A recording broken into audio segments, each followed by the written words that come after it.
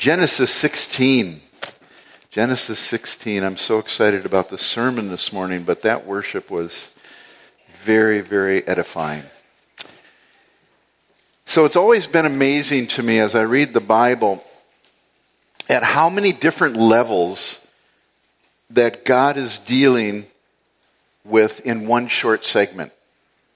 You know, he never just kind of deals with one thing. He's always got multiple layers that he's dealing with. And what we're going to be looking at this morning in Genesis 16 is like that.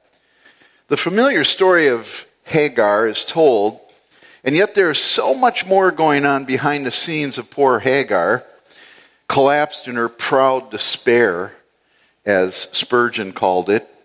There are at least two major sections to chapter 16. Remember, it's a narrative now, so we're not bearing down on just individual words or basic commands in Scripture like a hortatory section of Scripture that you'd find in the New Testament epistles. It's a narrative, so it's a story. It's a big story. And the first section is the discussion, or a discussion, between Sarai and Abram. And that is in verses 1 through 6. They have a little interchange with each other. But then secondly, there's a discussion between the angel of the Lord and Hagar.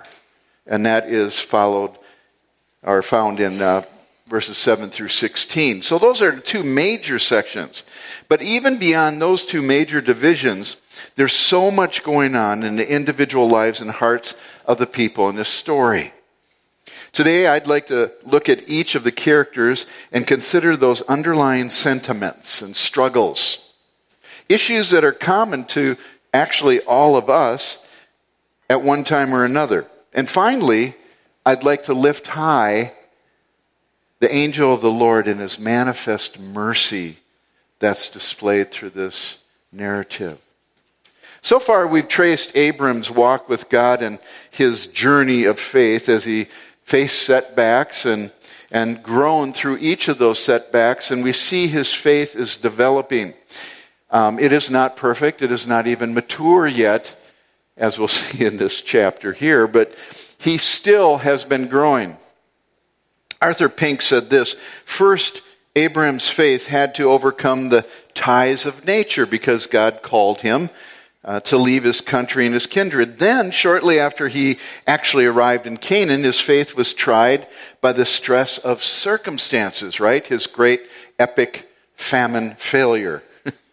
And Abram feared that the friction between his herdsmen and the herdsmen of his nephew might lead to strife. And that was the next great trial that he had that tested his love for his nephew and the love of the brethren, where he said, you choose out what you want, and I'll go where you don't go.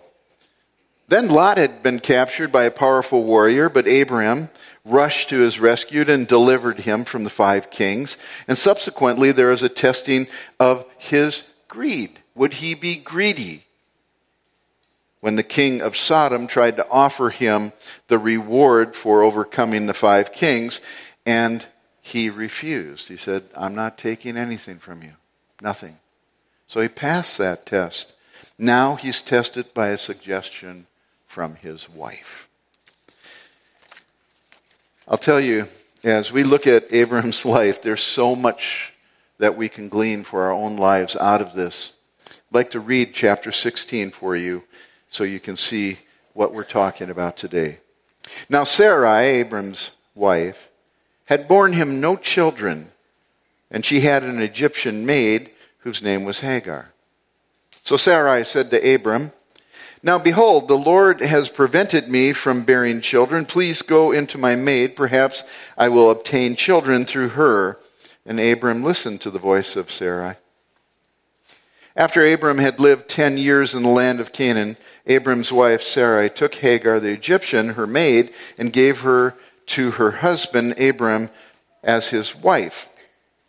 And he went into Hagar, and she conceived, and when she saw that she had conceived, her mistress was despised in her sight. And Sarai said to Abram, may the wrong done to me be upon you. I gave my maid into your arms, but when she saw that she had conceived, I was despised in her sight. May the Lord judge between you and me." But Abram said to Sarai, "Behold, your maid is in your power. Do to her what is good in your sight." So Sarai treated her harshly, and she fled from her presence. That means Hagar fled from her presence. Now the angel of the Lord found her by a spring of water in the wilderness, by the spring on her way to Shur.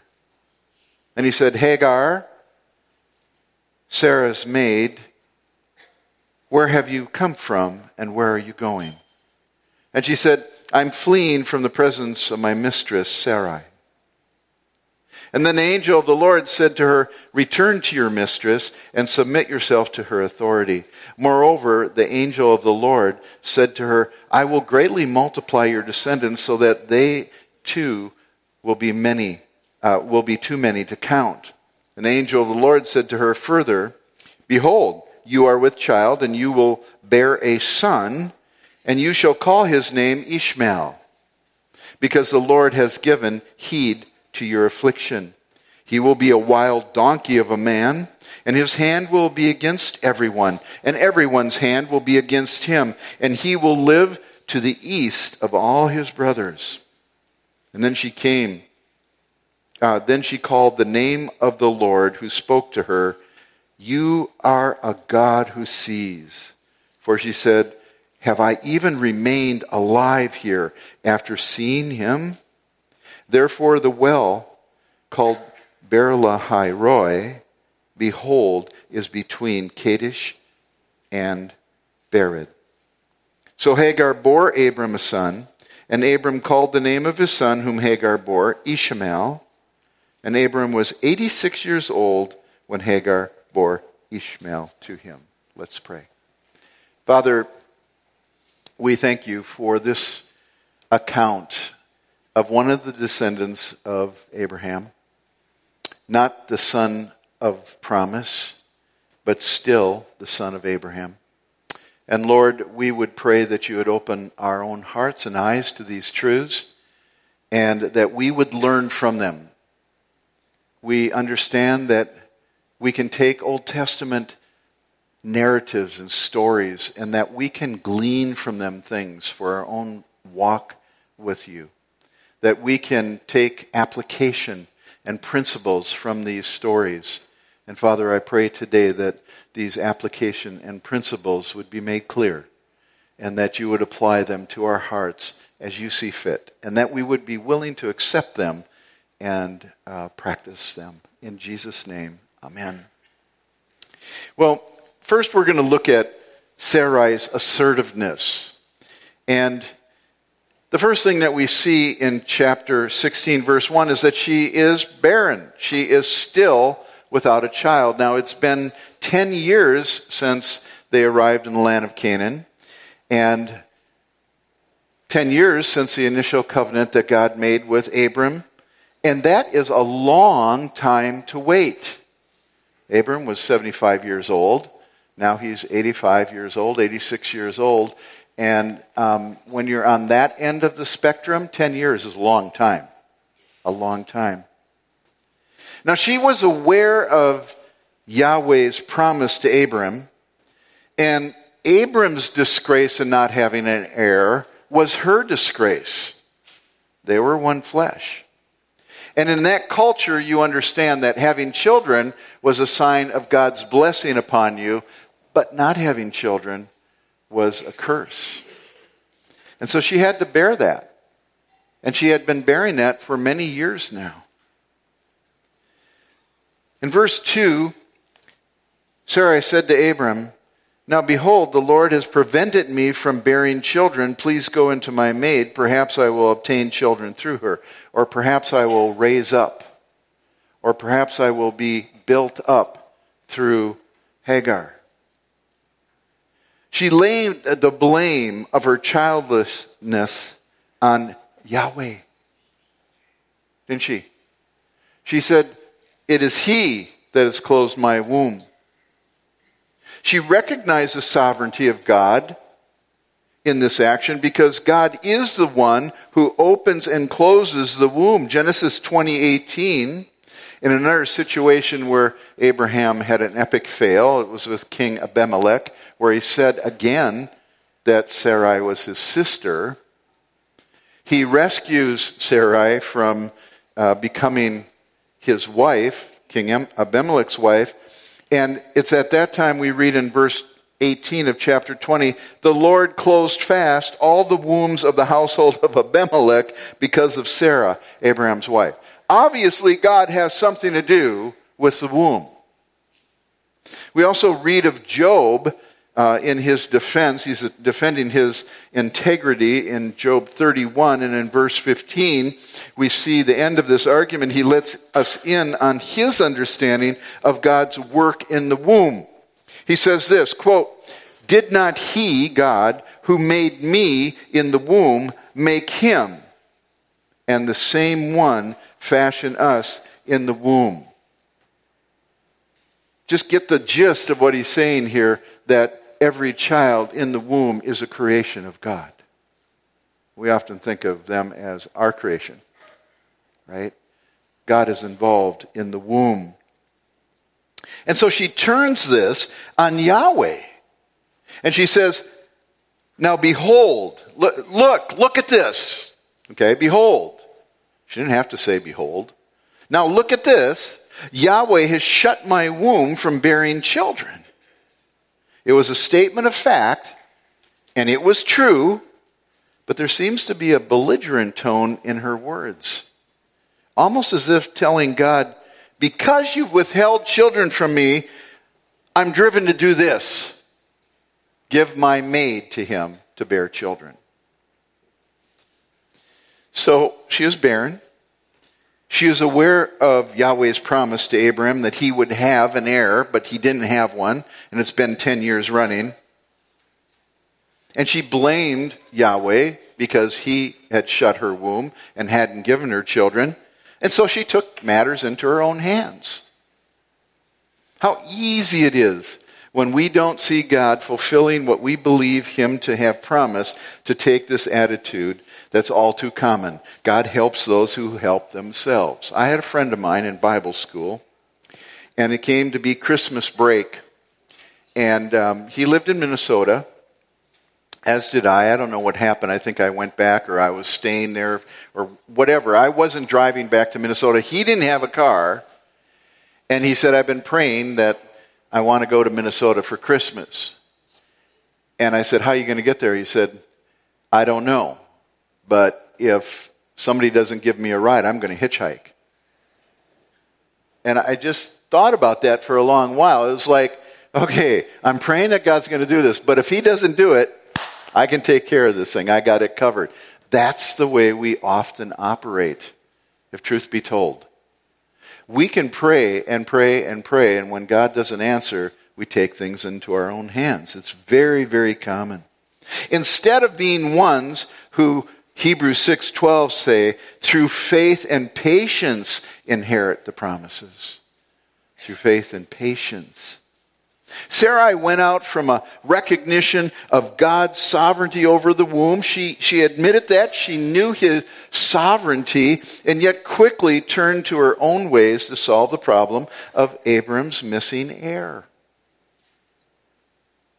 In retrospect, we can see her own vain human reasoning coupled possibly with self-deception as it triumphed over her faith, and Abraham's as well, because he acquiesced.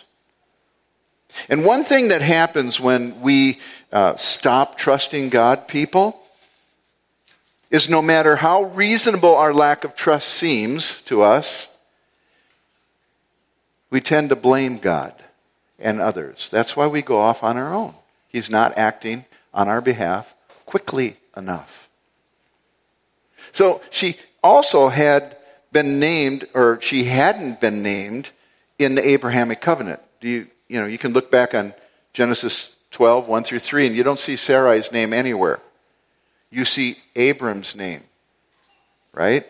And even God's word to Abram, when he suggested Eliezer be one who, of his own household, would become his heir, because he was trying to figure out God's will in this thing, and he didn't have any kids, so he says, hey, take my servant Eliezer, he's one of my own household, and let's make him the heir. Does that work? God said, no. No, one from your own body. He will be your heir. Well, when he said one from your own body, he didn't use Sarai's name either. He just said one from his own body. Abram was the one in focus here, not Sarai. And maybe she could have reasoned the heir could come from another woman and Abram as the father, and it'd still be his heir. Hebrews 16:2 has it, perhaps I will be built up by her. Perhaps this is the way, through my maid. Now, it was not unheard of culturally. It was acceptable practice, and many did it. There are surrogates who provided children who were then legally brought into the family and would build up their families in this way. So it wasn't against cultural norms, but it definitely was against God's plan. And we see what going out on her own brought to her, and going out and stopping our trust in God often brings the same. She became bitter. She got bitter afterwards. When Hagar despised her, she brought the issue to Abram to judge injustice. And the culture of the time, as well as God's word, protects a wife in such a situation from being despised. Did you know that, ladies? In Proverbs 30, verses 21 through 23, it reads this: under three things the earth quakes, and under the fourth it cannot bear up. Under a slave when he becomes a king, and a fool when he is satisfied with food, and under an unloved woman when she gets a husband, and finally, the fourth, when a maidservant, when she supplants her mistress. The maidservant is not to supplant her mistress. There is rights inherent with being a wife. Sarai could not see herself as the problem. First she blames God. Then she blames her husband. Finally, she calls on Yahweh to be her judge as a witness in the case. And this woman is grasping at straws, so to speak. And in the end, Sarai became harsh, and she treated Hagar badly, didn't she? She blamed Abram, called on Yahweh. And if Abram wouldn't provide her protection like he should, she hopes Yahweh will. But in the end, she became harsh. Now, secondly, I want to look at Abram, because Abram completely wimped out. This is a failure on Abram's part. In verses 5 and 6, Sarai said to Abram, may the wrong done me be upon you. I gave my maid into your arms, but when she saw that she had conceived, I was despised in her sight, and may the Lord judge between me and you. But Abram said to Sarai, notice there's a but there that's contrastive. Instead of coming to her aid and protecting her and seeking justice for her, it says, but, this is what he did, behold, your maid's in your own power. Do to her what's good in your sight. Don't want nothing to do with this. Wow. That's amazing when you think about it. Through this study, I've come to a deeper perspective on Abram's relationship with Sarai. How about you? Say you're my sister. Twice. Putting her in harm's way. Rejecting the fact that even though she may have misstepped in suggesting Sarai be a surrogate, when Sarai was despised or thought little of by this snippet of an Egyptian servant, right? I mean, you got to understand these things. When you got a mistress and you've got a servant, she's a snippet. She's not very valuable. I'm sorry. She's not as valuable as a wife, but when she brings it to Abram, he says, I don't want to hear about it. Leave me alone. But this should also give us a lot of comfort, okay? Listen to this. Because Abram is called the friend of God, even in light of this and all of his other failures, he ends up being called the friend of God. And Sarah is held up as an example of humble submission because she obeyed Abraham and called him Lord, according to Peter chapter 3. Friends, do we sometimes get the cart before the horse and think less of ourselves than God thinks of us? We are on an escalator. We are being transformed into the image of God. Remember who you are in Christ. Do you fail on a daily basis? Of course we do. We are sinners. Never forget you're sinful. That's why my sermon, when I talked about sola fide, and I said righteousness is a declaration by God about us. Nothing intrinsically changes in us. But there is a transformation that begins to take place when he declares us righteous. That's called sanctification. And day by day, we're being transformed into the image of the Son of God, Jesus Christ. But we're declared righteous. It's not our righteousness. That's important, right? So remember that this couple, with all of their hiccups, they had less than a stellar relationship, right? I mean, can you imagine the discussion that went on? I'm sure it was not quiet, right? Where they were talking to each other like, we read the Bible. I'm sure that there was some heated words here. And yet their story, being marred by human frailty and sin, he is still the friend of God. Wow. Be encouraged by that. Now, the second area here is he listened to the voice of Sarah. We're told that he listened to what she had to say to him, following in Adam's footsteps, who listened to the voice of his wife. Not a good thing. Things didn't go well for either one, right? Now, let me square this away here. To listen in the Hebrew is understood to mean, that word listen means to hear intelligently, and often has the implication of giving attendance and attention to what is being said by obeying what is being said. That's where it's at. There is at least the implication here, as it was in the garden, that the men have abdicated their role as head, and they were led by their wives when it says they listened to the voice of their wife. This does not mean we should not listen to our wives. So if you go home and tell your wife, don't talk to me, I'm not supposed to listen to you, that's you saying it, not pastor. Okay, so that's not what this means.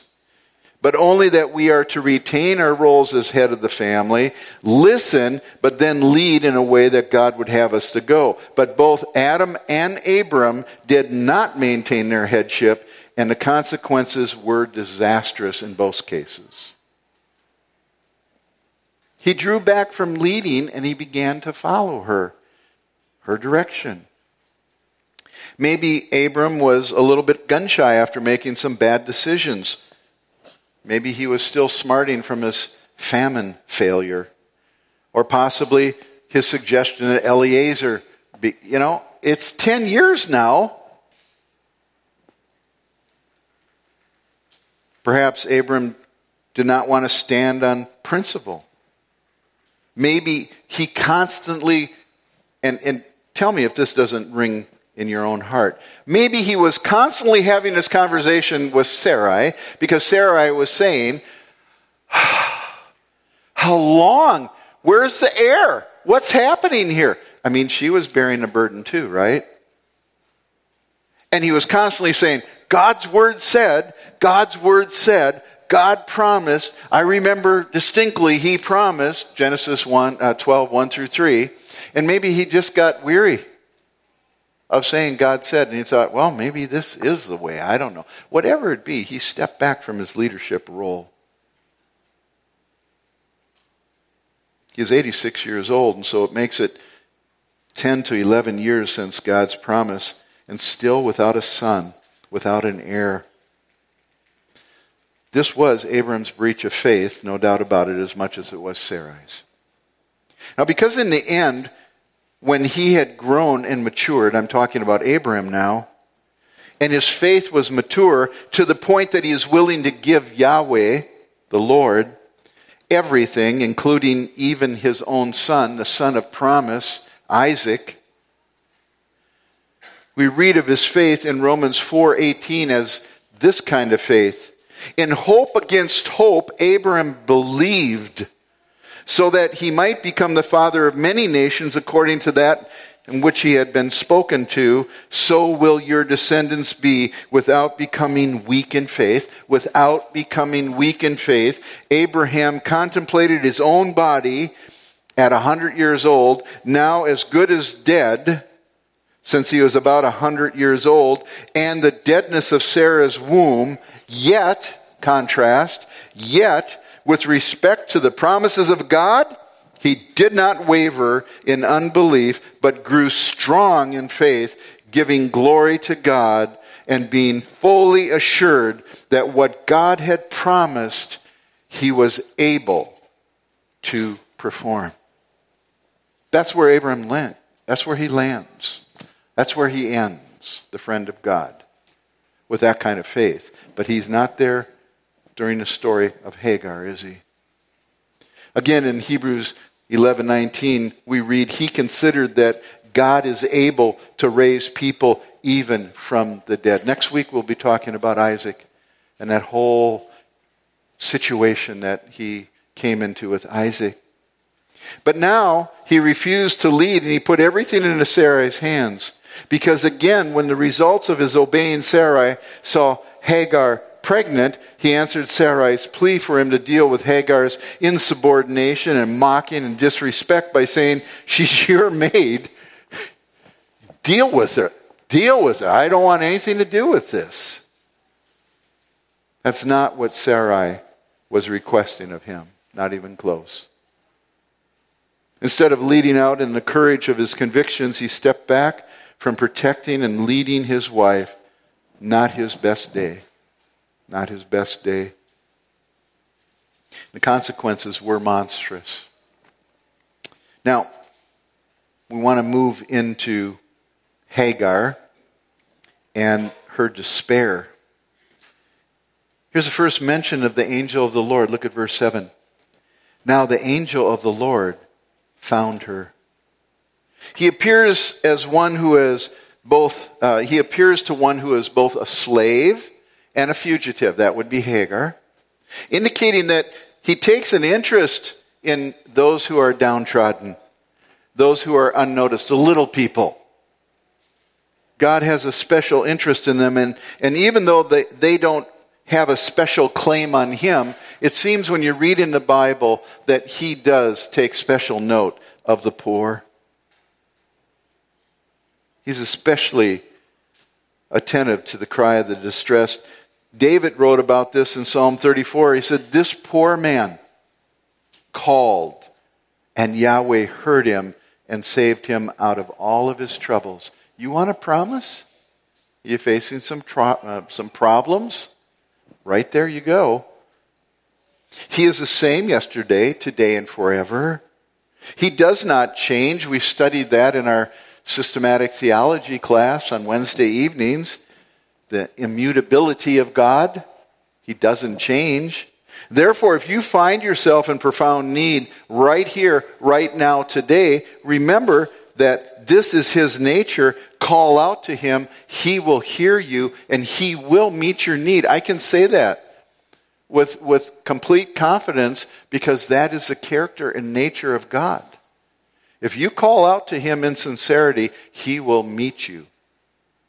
He may not give you the answer of what you think you want. He may adjust your thinking to what is his will, but he will answer you.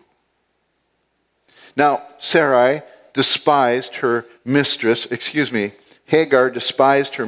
Sarai, and she was mistreated because of it. When Abram gave her full reign, she mistreated Hagar, so much so that Hagar ran away from her mistress. But to where? Where did she end up? She was in the wilderness. And the barrenness of her situation matched the barrenness of Sarai's womb. She was a fugitive. She was a runaway. She was in despair and alone at a well. Now here's where it gets interesting. This is the sure end of all who raise up in pride and despise the blessings of God. How was she despising the blessings of God? She ran away from Sarai because Sarai was mistreating her. Makes sense, right? Never forget that she was in the home of God's friend. Never forget she was in the home of the chosen person that God decided the Messiah would come through. And attendant with being part of that household were manifold blessings. Plus, Abram was nobody to mess with. He just defeated 5 kings with his own little army. There was safety there. There was protection there. And Hagar ran away from it all. She spurned the very possibility that she was raising up an heir for Abram through Sarai's request. She must have known the story about Abraham and God and the promise that God made to him. She was in the household and obviously quite special because Sarai chose her as a surrogate. So I'm sure she knew all about the promise and the covenant of God and how now it had been 11 years and she didn't have an heir yet. That made sense to her. And oh my gosh, she's being chosen to be the surrogate for Abram? Well, she let that go to her head, didn't she? When she was pregnant, she vaunted herself over her mistress and despised her. And she had to run away. Something else in verse 7 is interesting. It says, now the angel of the Lord. It's kind of like a snowfall in late spring, and we know what it's like up here, right? It's a clean blanket of unbroken white freshness covering the dirty and soiled snow of winter. You know how it gets in February, early March. It's just dirty. Ugh. We're ready for spring. I don't know how God works that in us, right? We're almost ready, almost ready for our first snowfall, right? And it's like magical. We hate winter. But the first snowfall, we're like, oh, isn't it beautiful? We get our clothes out, and we get out, and we want to go out and walk in it. That's what this verse reminds me of. It's that cleaning effect. And the Lord enters the narrative as the angel of the Lord, and he brings mercy and blessing onto an otherwise bleak display of human error, having far-reaching consequences. Everything that takes place here, we're still experiencing today. I'll talk to you about that in a moment. Their faux pas, we're still suffering with today. First, Sarai blamed Yahweh, and then Abram for her disappointment. Abram retreated behind his own passivity instead of leading and protecting his wife. And Hagar ran away from her only home and blessings as part of Abram's household. And now, the mother of his son, she sat in despair at a well on her way back to Egypt. But God, the angel of the Lord, entered the picture. It opens with that transitional marker in the narrative. Now, something different is going to happen here. After everything had transpired, now the angel of Yahweh comes. The angel of the Lord is the same one who will later appear in actual flesh and blood, not as an angel, but as God incarnate. I believe that this is a theophany, or a pre-existent display of the second person of the Trinity in the form of the angel of the Lord. He appeared many times beforehand as the angel of the Lord.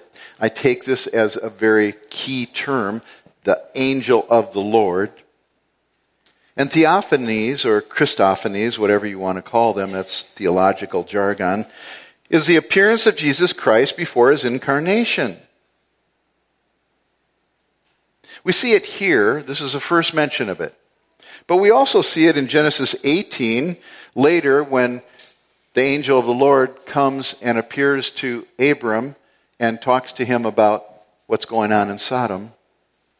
And then we see it in Genesis 32, where Jacob wrestled with him. He wrestled with him. And if you read that account in Genesis 32, 24 through 25, I'm not going to go there. He asks his name, and he appeared to him as the angel of the Lord.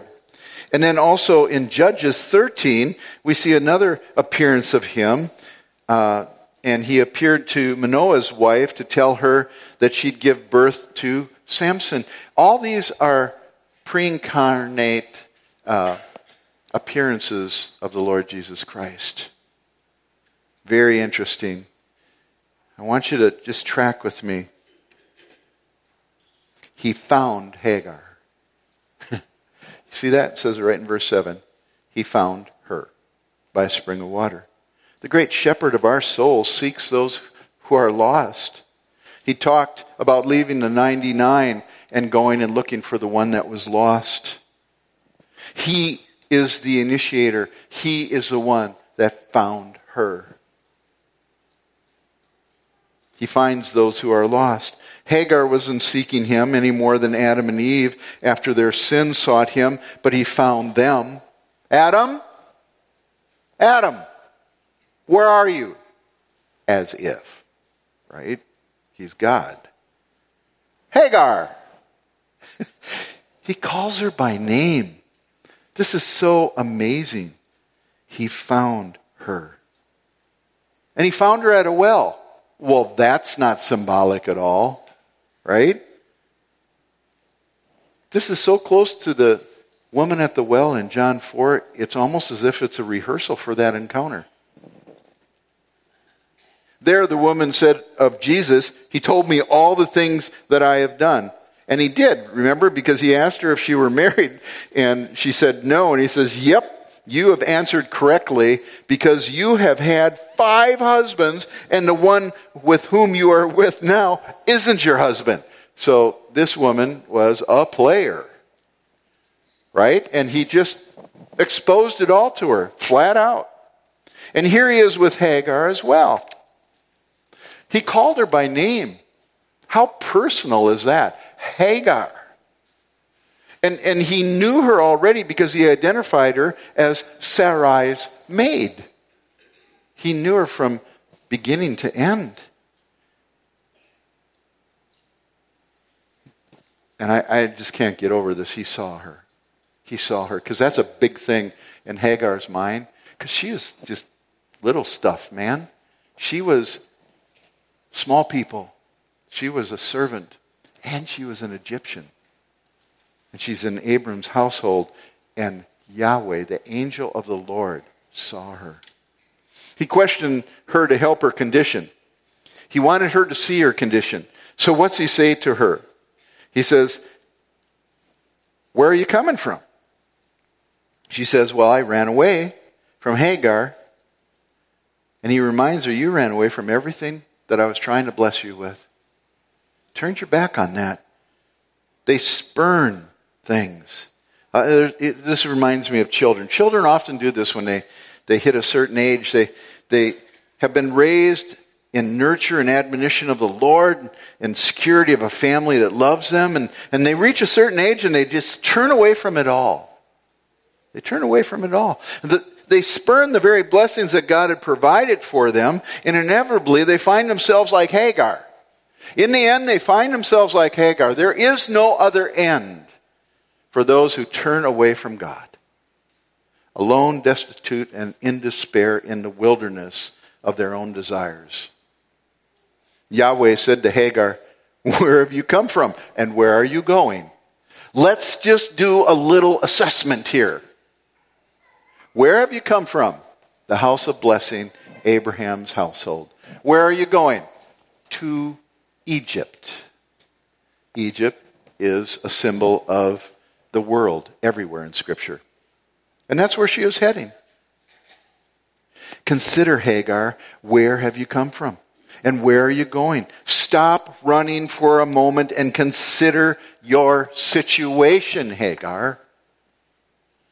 The angel of Yahweh told her the only solution for her predicament was to return. Does that sound familiar? Have we talked about that before? Return.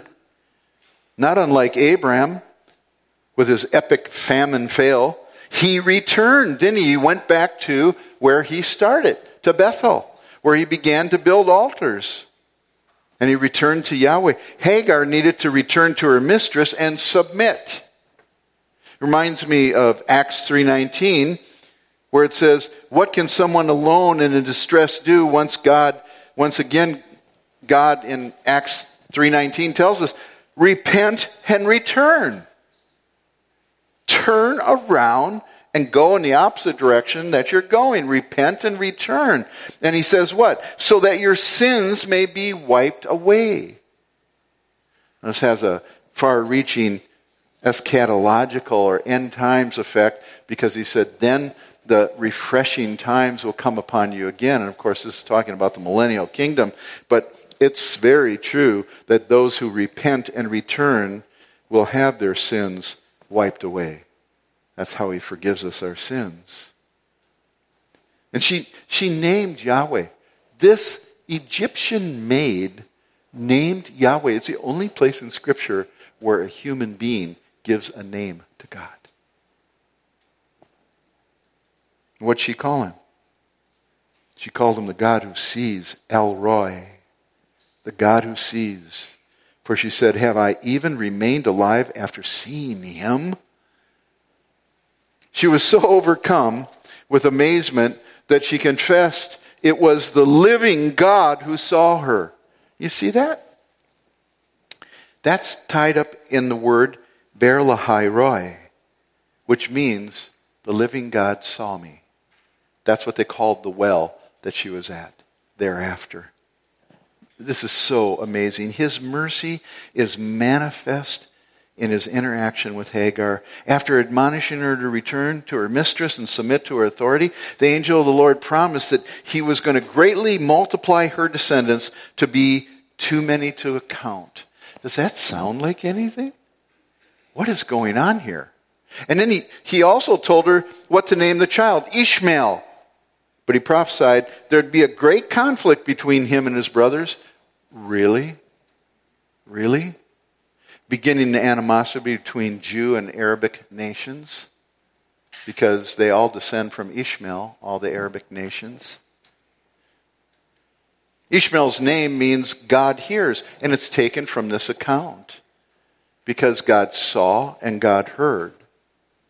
And Ishmael, like Jacob, the son of Isaac, received the blessing from Yahweh, and he would have 12 sons. God did this because of Abraham, according to Genesis 21:13. Even though he wasn't the son of promise, he was still Abraham's son. It's kind of like these blessings just kind of overflow onto those that are around Abraham, let alone his own offspring. But Ishmael would be a wild donkey of a man. Not a good thing. That is not a good thing. And his hand will be against everyone, and everyone's hand's going to be against him. And so his offspring came to be individualistic and aggressive, and they lived in defiance of all their relatives, according to Genesis 25:18. Henry Morris comments this: the long history of the Arabic peoples, who are all descended from Ishmael, is an obvious commentary on the fulfillment of this ancient prophecy, seen most vividly at present in the current Israeli-Arab hostilities. It's still going on today, people. Don't think that individual sins that you commit may not have long-reaching consequences. Are we forgiven? Absolutely, we're forgiven. But sin does bear a consequence, most intently on Jesus Christ, who died to forgive you those sins. There is now, therefore, no condemnation on us who have believed and loved the Lord Jesus Christ. But sin still brings consequences. Now, this is not the last time that Hagar would find herself in exile. In Genesis 21, 9 through 20, we read that Hagar was ultimately exiled from the family because her son, the wild donkey of a man, mocked the son of promise, Isaac. And once again, destitute, alone, and in despair, she had to leave Abraham's blessing because of her son mocking Isaac this time. Like mother, like son, right? She despised Sarah, and now he despises Isaac. She lifted up her voice and wept in her despair once again, and the angel of God called to Hagar from heaven. What mercy! She's in exile because of her son's rotten behavior towards the son of promise, and she cries out bitterly, and the angel of God calls out to her, "What's the matter with you, Hagar? Do not fear. I got you. Don't fear." Now, I don't believe for a moment that she's saved. I don't believe for a moment that she converted, because her history doesn't show us that. She ended up living separated from the Israelites. She ended up living in a way that I don't believe was pleasing to God. She got her son, Ishmael, a wife from Egypt, the world. But he delivered her, didn't he? He saved her and rescued her again from her physical predicament. That is mercy, people. That is mercy. Now, even though this chapter didn't specifically focus on Abraham, and we're studying the life of Abraham, it most certainly gave us some insight into those around him and how he interacted with them. He still worked with Abram, even though he had failures. And God still worked with Sarai. And he even still worked with Hagar. And that makes me just want to run to Isaiah 55. Immediately when I read that, I just think of Isaiah 55. Let the wicked forsake his way, and the unrighteous man his thoughts, and let him return to Yahweh, and he'll have compassion on him, and to our God, for he will abundantly pardon. And this part especially, my thoughts are not your thoughts, nor are your ways my ways, declares Yahweh. For as the heavens are higher than the earth, so are my ways higher than your ways, and my thoughts than your thoughts. You cannot put God in a box. And this is the problem that I have with denominations and slogans and little fetishes that we get as Christian people. Be careful.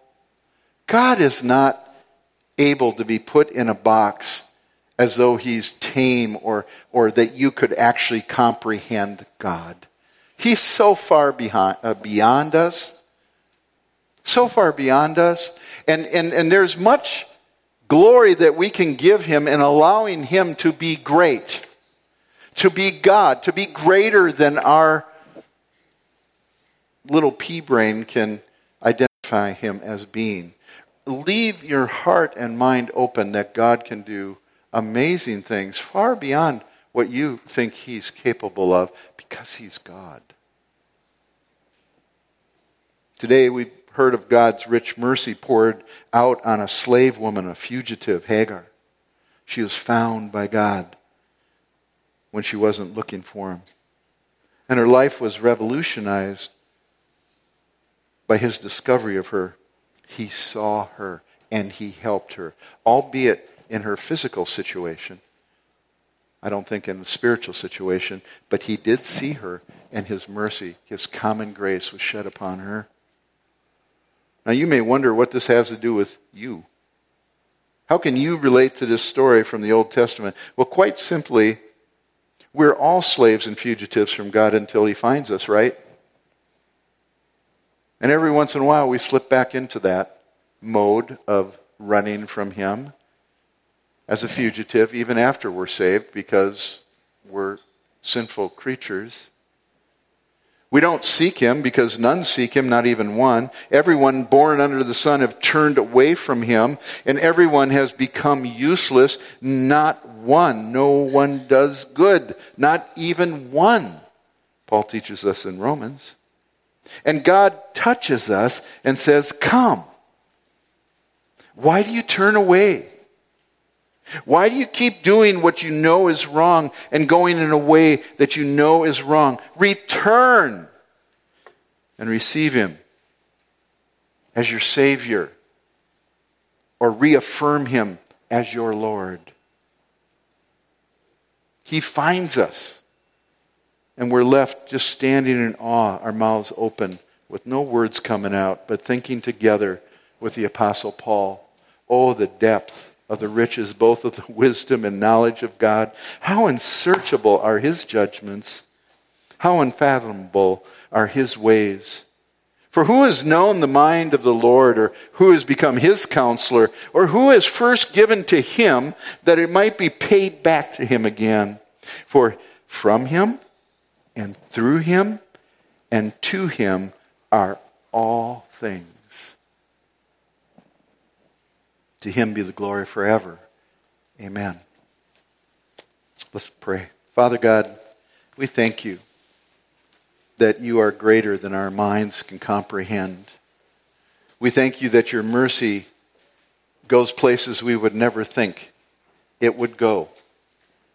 To one such as Hagar, a little person, a slave, a fugitive, an Egyptian.